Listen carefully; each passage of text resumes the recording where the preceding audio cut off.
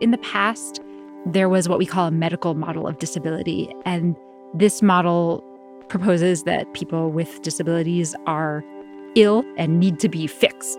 More recently, thinking has really evolved toward a more social model of disability. And so the social model emphasizes that many people with disabilities are only disabled by the way that society treats them. So that philosophy of the social model rather than the medical model of disability is something that the Ability and Enable teams really embrace in our thinking about technology. You're listening to the Microsoft Research Podcast, a show that brings you closer to the cutting edge of technology research and the scientists behind it. I'm your host, Gretchen Huizinga. With 7 billion people on the planet, you might be surprised to learn that approximately 1 billion of those people experience some form of disability. Enter principal researcher and research manager Dr. Mary Ringel Morris and the Ability Group at Microsoft Research. They're working to remove accessibility barriers both to and through technology, empowering people with disabilities to better perform their daily tasks. Today, Dr. Morris gives us some fascinating insights into the world of ability, talks about how technology is augmenting not only sensory and motor abilities, but cognitive and social abilities as well, and shares how Microsoft, through its AI for Accessibility initiative, is committed to extending the capabilities and enhancing the quality of life for every person on the planet. That and much more on this episode of the Microsoft Research Podcast.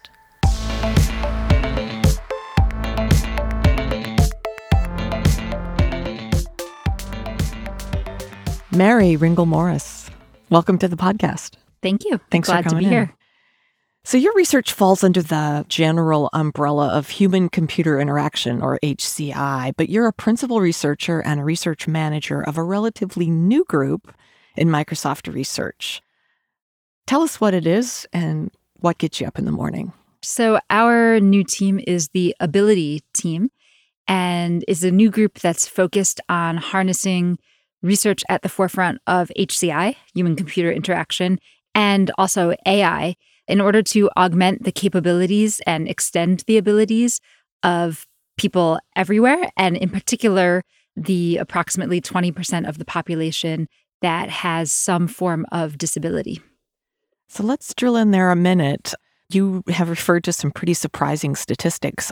Give us a picture of the ability spectrum from differing levels, categories, and lengths even of disabilities. So the most recent U.S. Census indicates that about 1 in 5 Americans experience some form of disability in their daily lives. And statistics from the World Health Organization indicate that about 1 billion people worldwide are disabled in some way. And disability refers to a spectrum of different conditions that includes sensory disabilities, such as challenges with vision and hearing. It includes motor disability, that can include speech and language disabilities, as well as cognitive disabilities, such as learning challenges, autism, attention challenges, etc. And then, of course, in our own research, I think it's really motivating to think about not only how our research advances can specifically assist those disability constituencies, but actually how advances in research for people with disabilities tend to benefit the usability of technology for everyone, because all of us at some point in our lives experience temporary or situational disabilities. A temporary disability in the motor space might be if someone breaks their leg. So they might be using crutches or a wheelchair for a short period of time, and of course would then benefit from technologies that assist people who have more lifelong motor disabling conditions. But even situational impairments that are much more fleeting affect all of us. If someone is pushing a grocery cart or pushing a baby stroller, just in that moment, they also, in a sense, have a motor disability. You know, that's interesting because I don't think most of us think about disability in terms of that it might be temporary and that all of us at some point experience some kind of disability. So I think it's interesting to broaden the vision of what that means and how technology can help us there.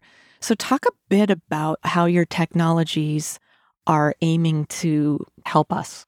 So the Ability Group has projects focusing in several different areas.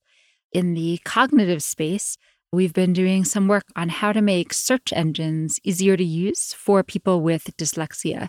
So dyslexia is a spectrum disorder. It impacts about 15 to 20% of English language speakers. The incidence rate is different depending on different languages, but 15 to 20% of the population is quite substantial. Yeah. And people with dyslexia experience a range of challenges with spelling and reading comprehension. And of course, search engine use to find information online is, I would argue, one of the most important modern literacy skills today.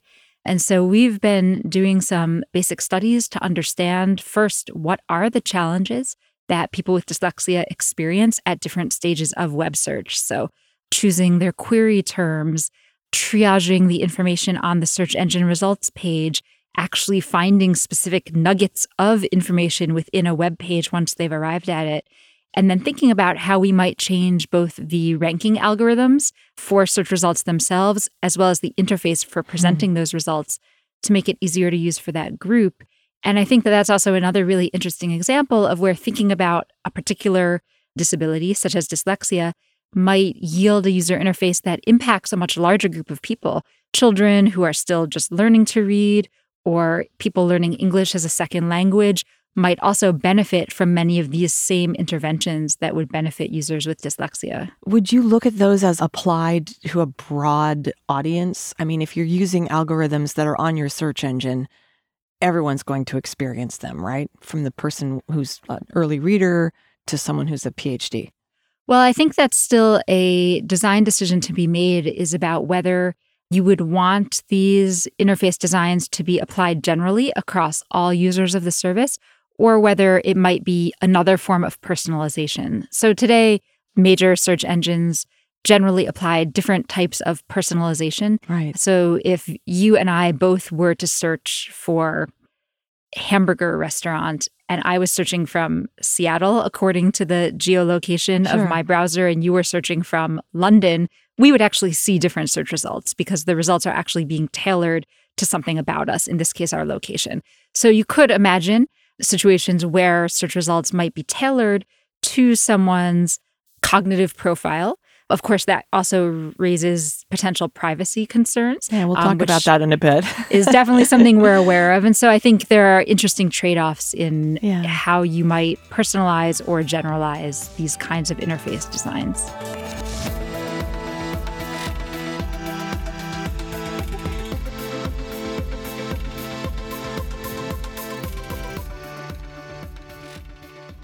There's another group within MSR under the umbrella of human-computer interaction called Enable that you collaborate with quite often. Why two groups in this sort of the same zone? And how would you characterize the research going on in each group? Absolutely. So the Ability team and the Enable team work together closely. The Ability group's mission is in more foundational academic work, more fundamental scientific research that then lays the basis for advanced engineering efforts and shipping more public-facing products by the Enable team. So, for example, the Enable team shipped the hands-free keyboard, which was inspired by their collaborations with Steve Gleason and Team Gleason, which is a foundation for people with ALS or Lou Gehrig's disease. And so the hands-free keyboard is an improvement on eye-gaze interaction for typing and then speech synthesis. And so the Enable team led the engineering efforts on that product. But behind the scenes, they were collaborating with myself and other members of the Ability team. And we did more underlying academic research that we shared broadly with the community that influenced that product. We did research to understand what are some of the limitations of eye trackers for different users and different lighting conditions, and how might interfaces adapt to those changes.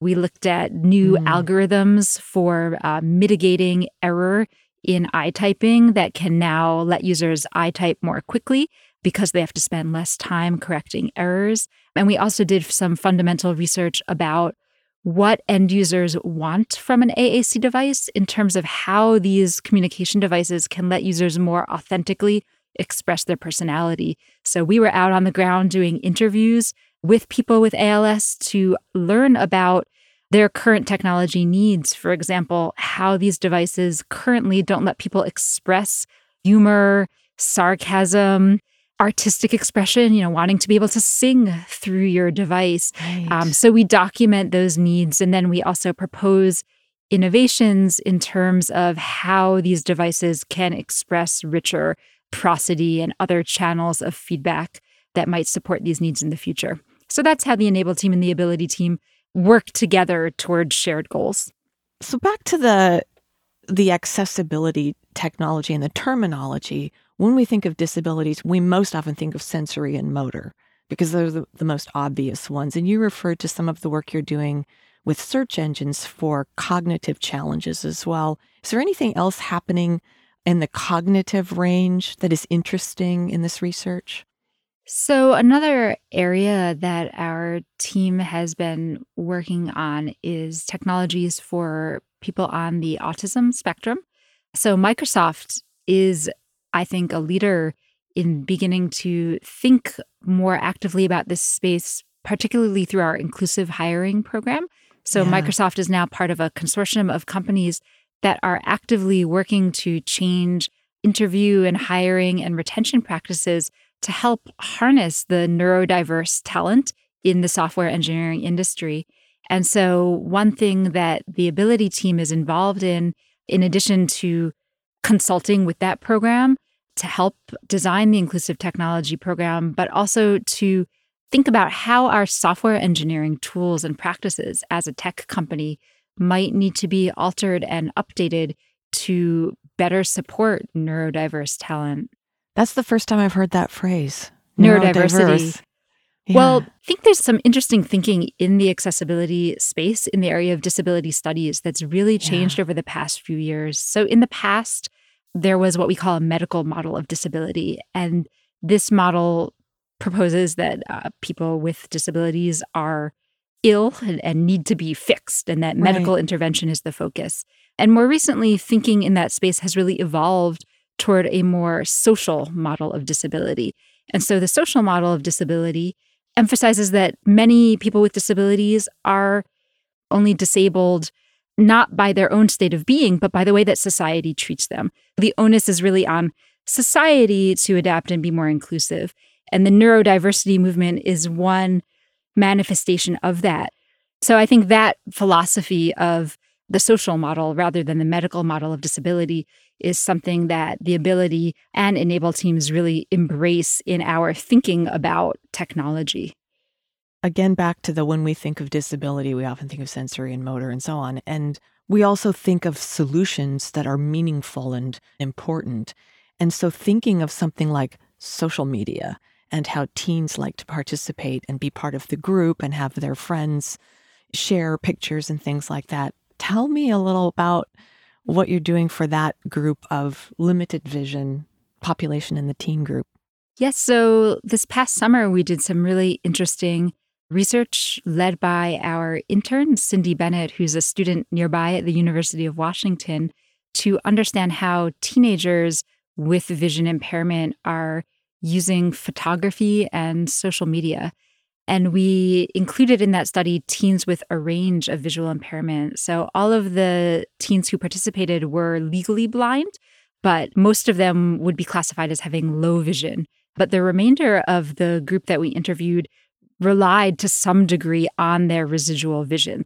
Both of these groups of teenagers, whether they completely lacked vision or had some residual vision, were very interested in using visual social media tools, just as any teen would be, in order to communicate and stay in touch with their friends and participate in pop culture. So applications like Facebook, Instagram, Snapchat were all part of these teens' daily lives, and observing the usability challenges that this group experienced was really interesting for thinking about how we can redesign these kinds of photography capture and editing applications to make them more accessible. It's really important to all teenagers to be able to take flattering selfies. So this was particularly challenging for people with low vision because in order to take a selfie, you need to hold the camera at arm's length away from your face. that made it impossible for this group to see on the screen whether they were framed in a flattering way on the camera, or even more challenging if they were using some apps that try to overlay different lenses on you while it's taking the selfie. They couldn't tell what those look like or if they were aligned. So thinking about how you might have better audio feedback in selfie cameras to give people information to like help move them to position. the left or focus Right, your face. or you're completely in the frame now, or you're out Oh. of the frame, would be really helpful to that audience. And another thing we saw the teens doing that I was really surprised by was they used filters in an interesting way. What we saw was that teenagers with low vision, in addition to using filters for artistic purposes to kind of fit in with their friends, they were also using filters to actually improve the visual clarity of images for So they could see them. themselves. Right. So people would go through and choose a filter because it best matched their visual abilities to increase their own perception of a Interesting. photo. And they would even do things like download other people's photos so that then they could filter them in order to see them better. Wow. And I think that suggests a lot of, again, potential for technological innovation in terms of actually designing filters specifically for different visual conditions that might be optimized to improve visual clarity for particular subsets of users, rather than only designing filters for aesthetic purposes. Is that something that your research team is looking at and studying? And It's on our list of things to tackle going forward. Yeah, so we have, I think, an interesting pipeline in our research. So we do human-computer interaction more broadly encompasses several different research methods. So it includes research to understand users' needs. So this is things like ethnography and interviews and surveys and observations to understand what users really want and need in technology. So our team does a great deal of that kind of work. And then the next layer is to build on that, right? And now that we understand the needs in technology and the potential for innovation, to actually build new prototypes, new algorithms, new interfaces that enable these kinds of expression that we see a need for. And that's also, again, something that our team does. So we build prototypes and then actually testing out these prototypes with users to understand what works and what doesn't and refine them. And then, of course, the next stage is actually building on that knowledge to engineer, real systems that might be shippable to an end user. so it sounds like you use the full spectrum of research methodology from qualitative to quantitative and then actual lab testing of this stuff and then getting it out into the world. Yeah, so our team has people with backgrounds in different areas. We have one researcher with a background in psychology, others like myself with backgrounds in computer science. So we really have different kinds of skills on the team.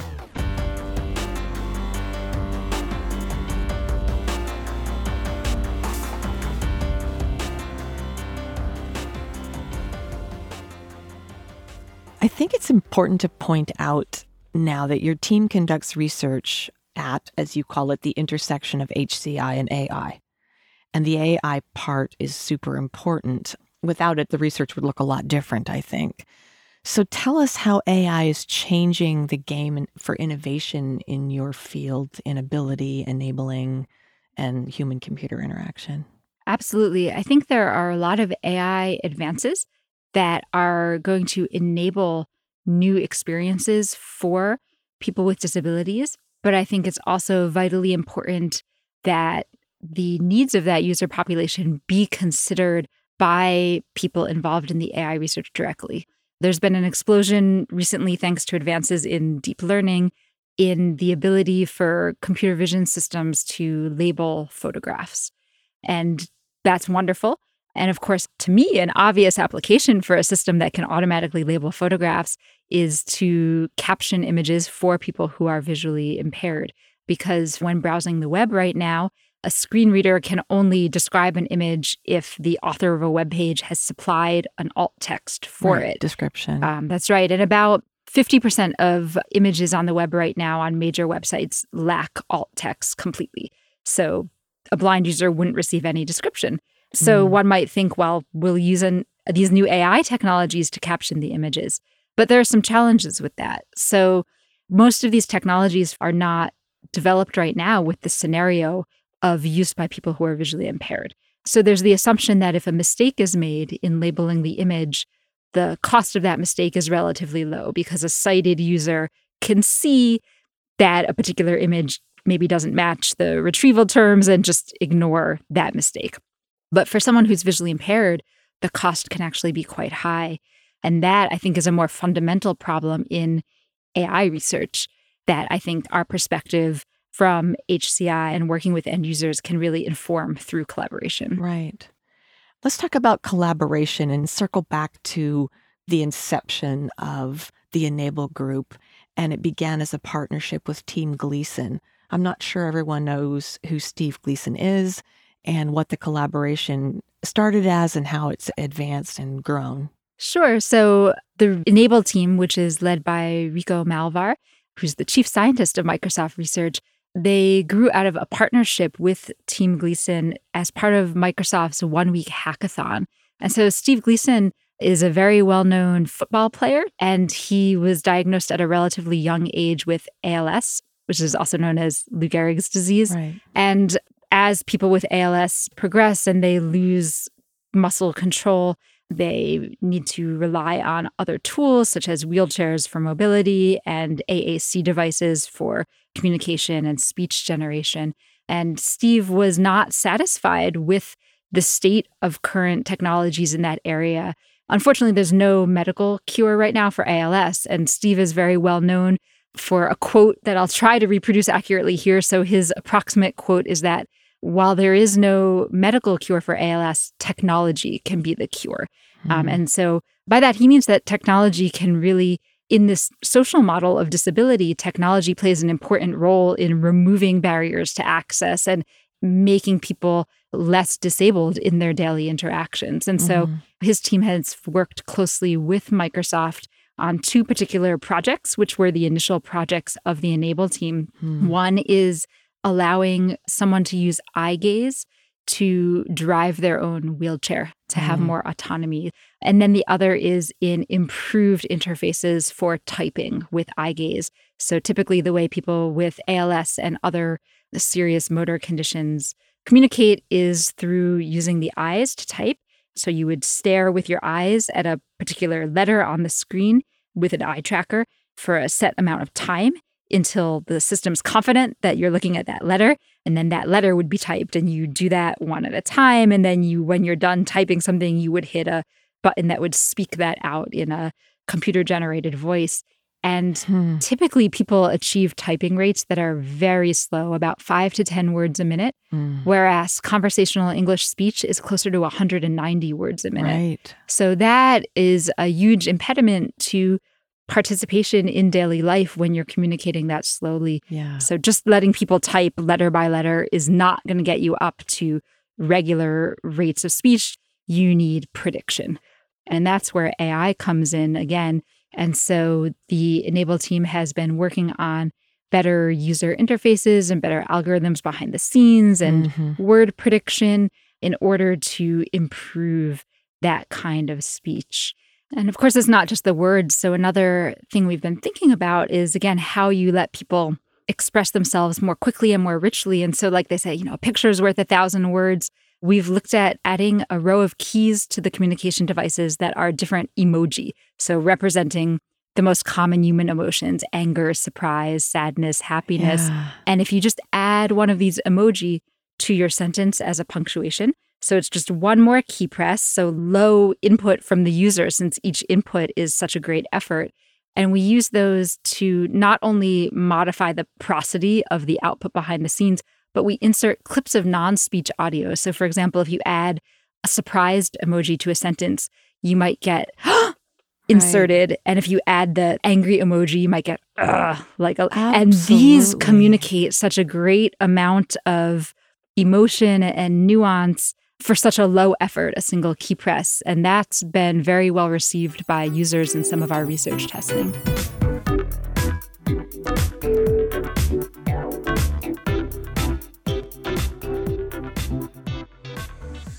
You talked about what you do with universities and so on, and I know you're affiliated with the University of Washington, and you're involved in a program called DUB.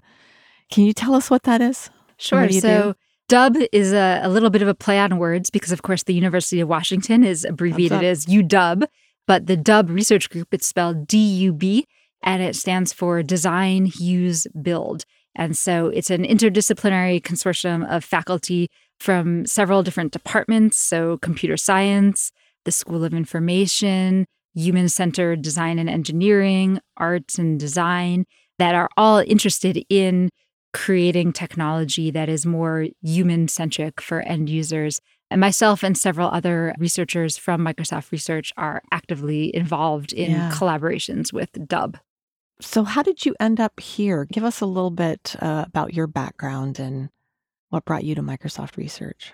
Sure. So my background is that I studied computer science as an undergraduate, and I went to Brown University, which at the time had a very traditional computer science department. So there was no HCI.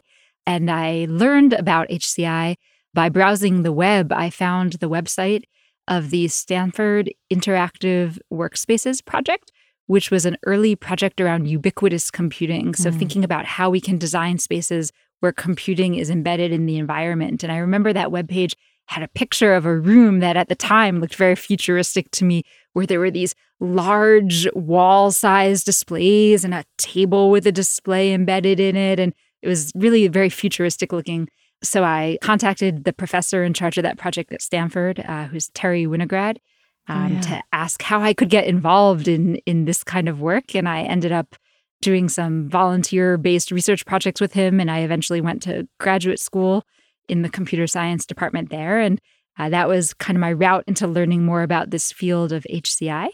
And while I was at Stanford, I was fortunate to get an internship with Microsoft Research, where I worked with Eric Horvitz and Susan Dumais on thinking about how desktop search, which was very new at the time, how you could allow people to use context that they might remember to assist in search. So instead of only searching for something by the file name, you could specify other things that you might remember. Like, oh, I remember it was that PowerPoint document that I wrote the day after the presidential election.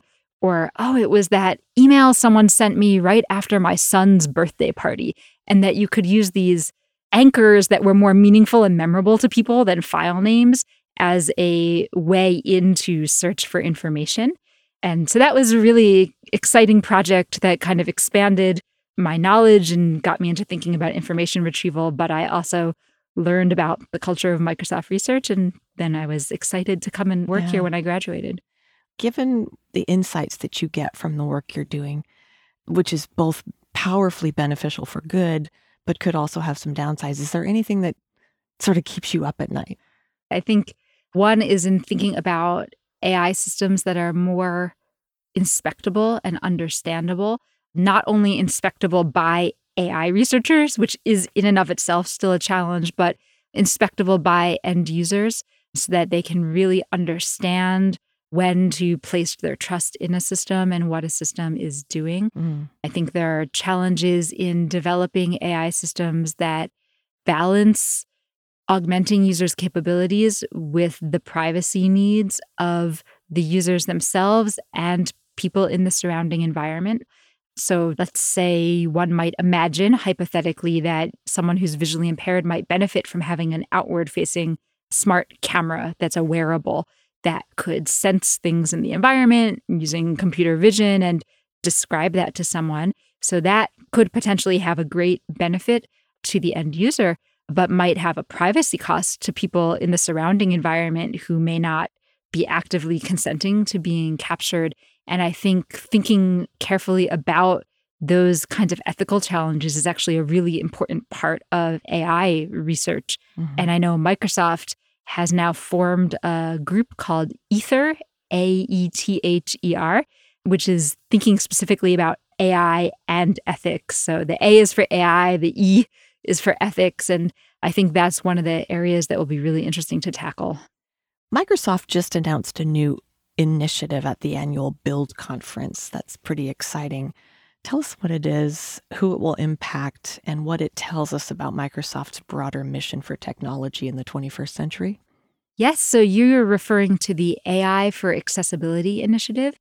So this is an exciting new program that is designed to help support grassroots innovation in the accessibility space. So Microsoft is really interested in encouraging students, entrepreneurs, etc., to think about how you can use Microsoft technologies to enable important scenarios for people with disabilities.